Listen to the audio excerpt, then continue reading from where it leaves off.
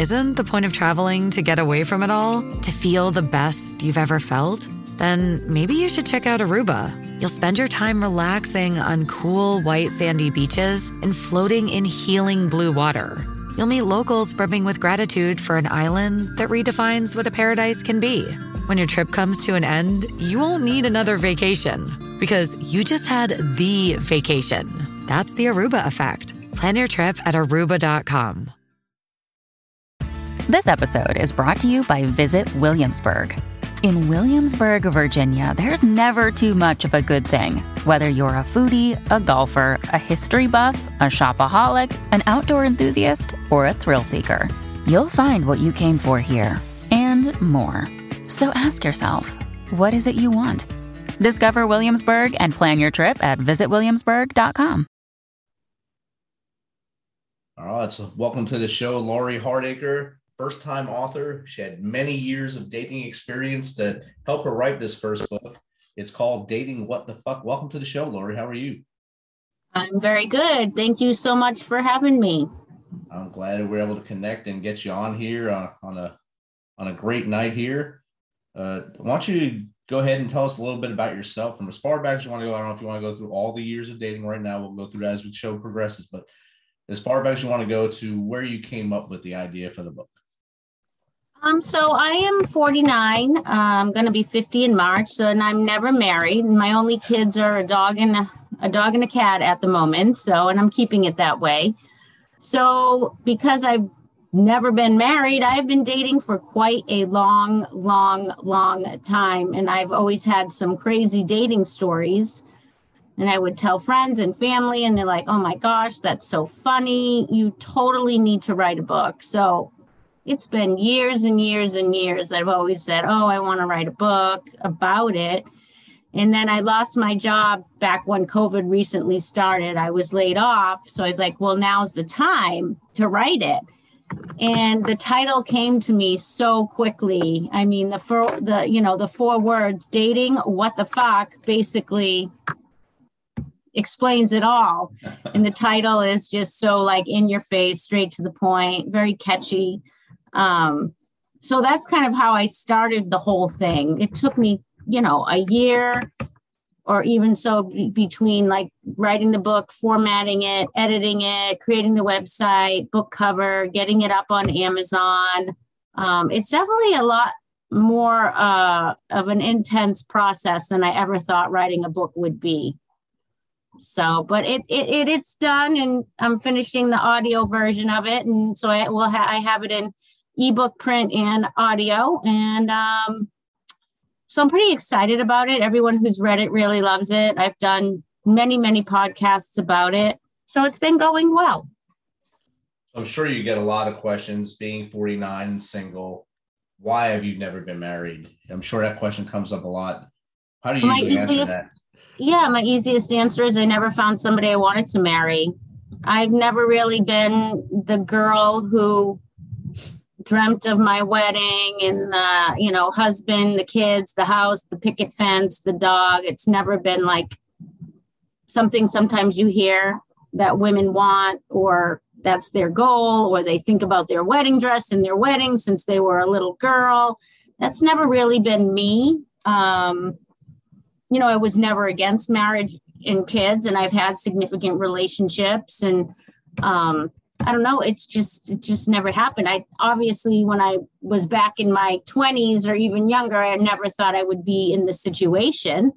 But I mean, I would rather be where I am now compared to a lot of people who are divorced 3 times, have 5 kids. I mean, dating, that's, you hear so many people I have met, men through dating, they've like been married multiple times with multiple kids. And it's just like, whew, I'd rather be single, never married, no kids, compared to their situation any day. Yeah, it's always looking at the glass as half full, because you can come and go as you please. You don't have to, you have a dog and cat, so who I'm sure want your attention as much as possible as well.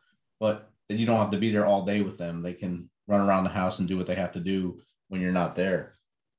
Yeah, well, I mean, because I'm not married without kids, I was able to pursue a dream I had of living in an RV and traveling. So back in 2016 of May, I sold my house in like 3 days, bought an RV, sold everything in the house, packed up my dog. And at that time I had 2 cats. So I had a drivable RV. I towed my car and I did it for 3 years straight. I worked full time, seasonal jobs at campgrounds, restaurants, resorts. And I did that for 3 years until July of 2019, decided to make Southwest Florida my home. I am originally from Massachusetts.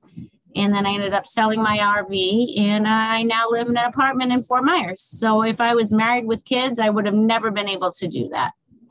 Or afford that. You wouldn't have an apartment there. You have to buy a house, which the prices are pretty high there right now. Oh, yeah. It is a seller's market down here in Southwest Florida right now. Definitely with everyone trying to flee all other areas of the country that are not as hospitable to them at this point.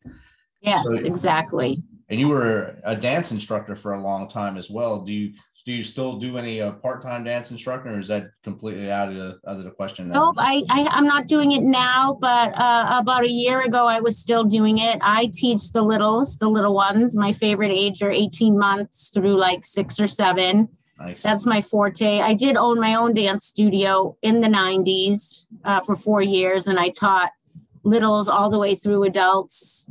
I've done traveling dance program where I went to preschools, daycares, recs, YMCAs, and I would teach creative movement, dance, tap, ballet, jazz, there. So it's been in my life a long time. I went to college for it. I have a 4-year degree in dance with a minor in theater. And I definitely miss it, but right now it's just not something that I'm doing. Okay. I mean, it was a passion for a while and you still have the passion, just not doing it right now. Right. We all pivot from things. And you went from doing dance and the RV traveling and working at the campgrounds to writing a book about your dating life over the last few decades. Right. Was there an influence in your life about writing, or was that just something you had to get out? Nobody really influenced me. I just was sick of dating. And like I said, people have always told me, oh my gosh, you're so funny. You've got to write this down. And then finally, because I lost my job due to COVID, and basically everyone lost their job due to COVID and there were no jobs to be had. I was like, now's the time. No more excuses. Let's write it.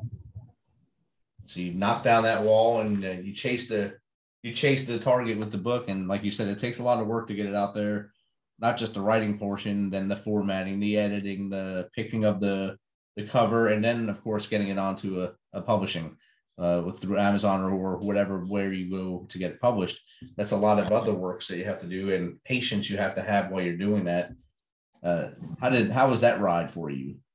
Oh my God, so exhausting. Like, I'm still trying to market my book. And I mean, I have a full website and I designed singles t-shirts to go with it. And I'm trying to build like a whole kind of market around. I do singles events here in Southwest Florida. It's exhausting, honestly. I'm trying to market my book. I need to start Instagram and TikTok. That's on my to-do for the month of January, because I know that social media is the key to all of this. And then I have my other jobs, that have to pay the bills. Sometimes I'm like, oh, I just need a break. Sometimes I'm like, all right, let's get back to work. But it is such a big process. I think maybe because I'm trying to make it more than just a book. With the singles t-shirts and the singles events, and I want to start a singles dating website. So it's kind of like a whole little family of things that are related to being single. It comes out almost like an enterprise of the Yes. book. It becomes an enterprise. So that's actually a great way to do it and build that momentum through the book into the other portions of it, while also showing people that you were vulnerable by telling your story of your dating and helping them along the way when they see those same encounters. Exactly. So you said you design the shirt yourself, or you have someone help you with that? Yeah, I took the cover of my book and put it on the front and on the back. I did like funny acronyms like One is help, SOS, sick of singlehood.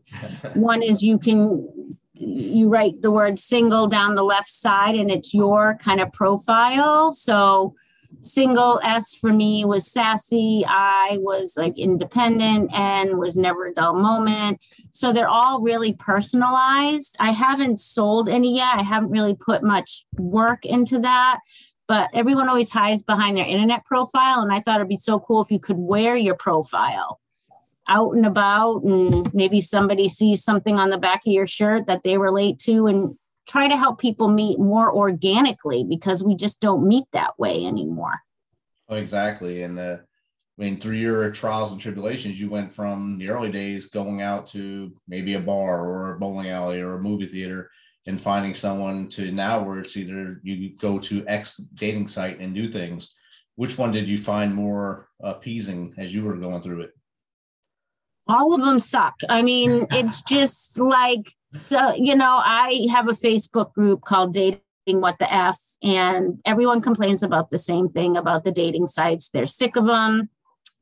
A lot of the profiles are fake. People lie. When I did research for my book, I did encounter a statistic that 60% of internet dating profiles are of people who are already in a relationship.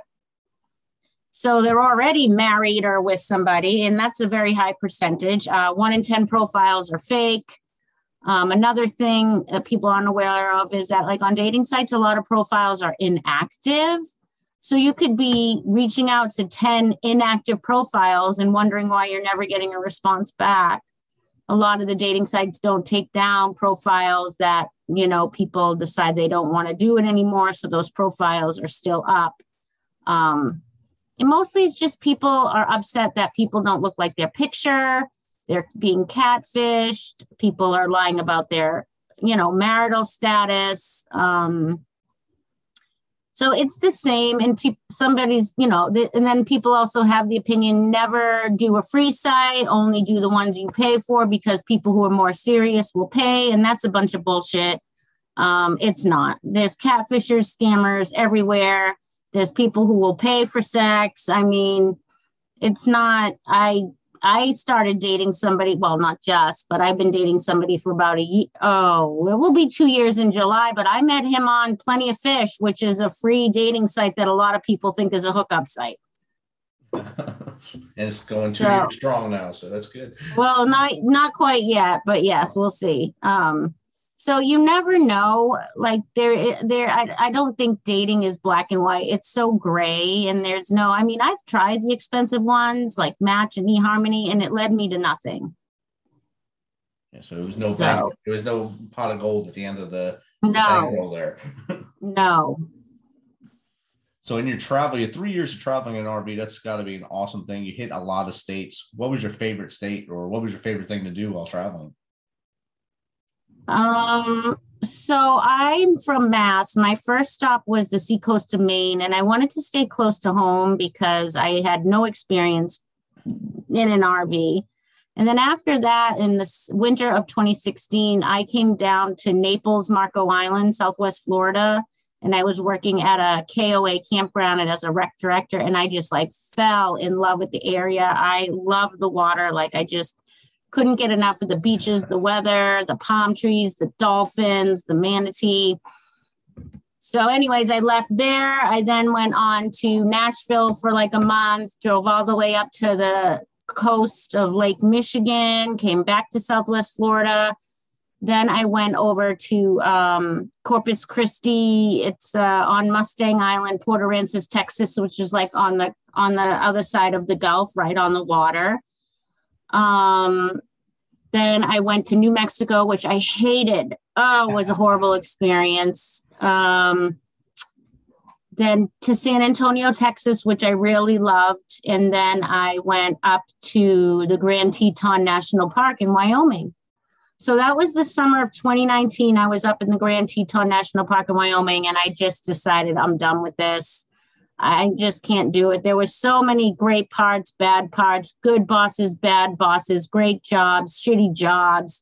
I've met some great people that I'm still in contact with, but I was like, that's it. I'm coming off the road. And I had always loved Southwest Florida. So I decided to come down here and make this my residence. So I do get the itch to travel again now and then.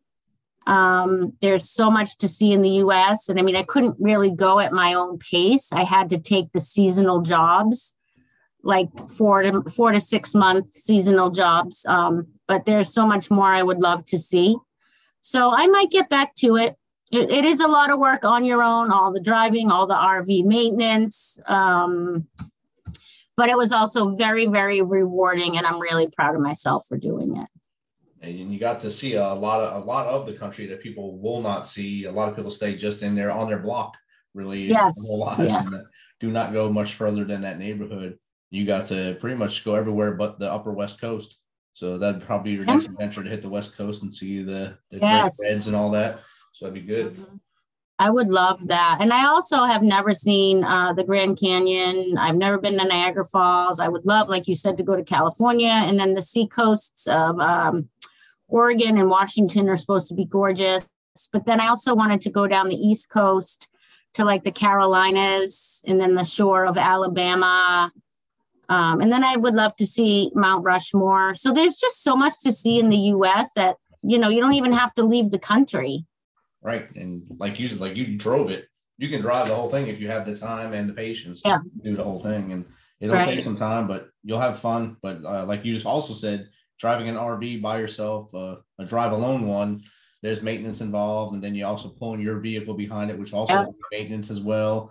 You have your animals with you. So it's a whole chore to do all that by yourself. I know. I can't believe I did it sometimes. And I should write a book about it. Well, I started writing a book about it, but I have so many ridiculous stories about my RV and all the dumbass things that happened. And I mean, now if I did it again, I know so much more about it, you know, what to look for when buying an RV and things to do.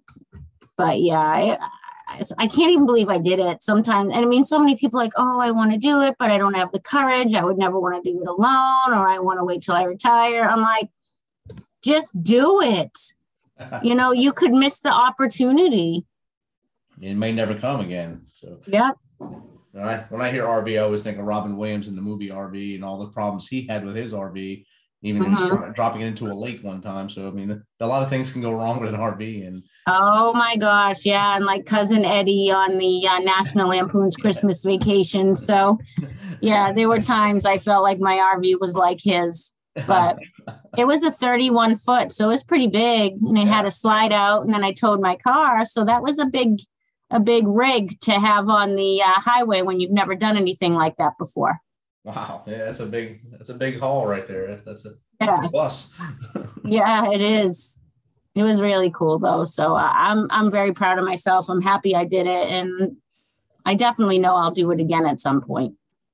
That's awesome. You still have the courage to get back out on the road and take your pup and your kitten with you, your cat with you, and have a good time on the road. And then I'm sure you get some peace and serenity with just the three of you in the vehicle, or four of you at that time. Yeah. Yeah. So it had to be fun. It was. You said you have you're starting your own singles website. Is that going to be called Dating What the Fuck As well, or is it? I should call it that. No, it's going to be called Relationship Ready Singles. I'm just starting to work on it, but my goal is to have a website where the people are vetted.